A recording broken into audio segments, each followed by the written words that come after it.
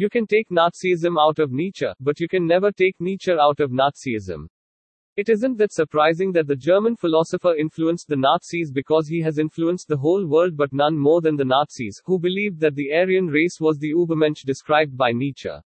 Nietzsche never was a Nazi and neither did he share their ideology. He wasn't even a nihilist as many believe him to be. He merely believed that nihilism was a point in the journey to become the Übermensch or the Superman.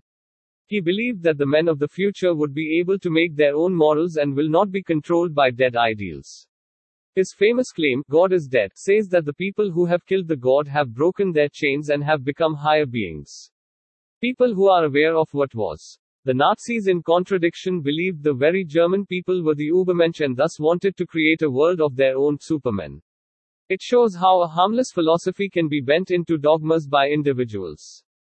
Nietzsche, on the other hand, died in solitude and became acknowledged only after his death.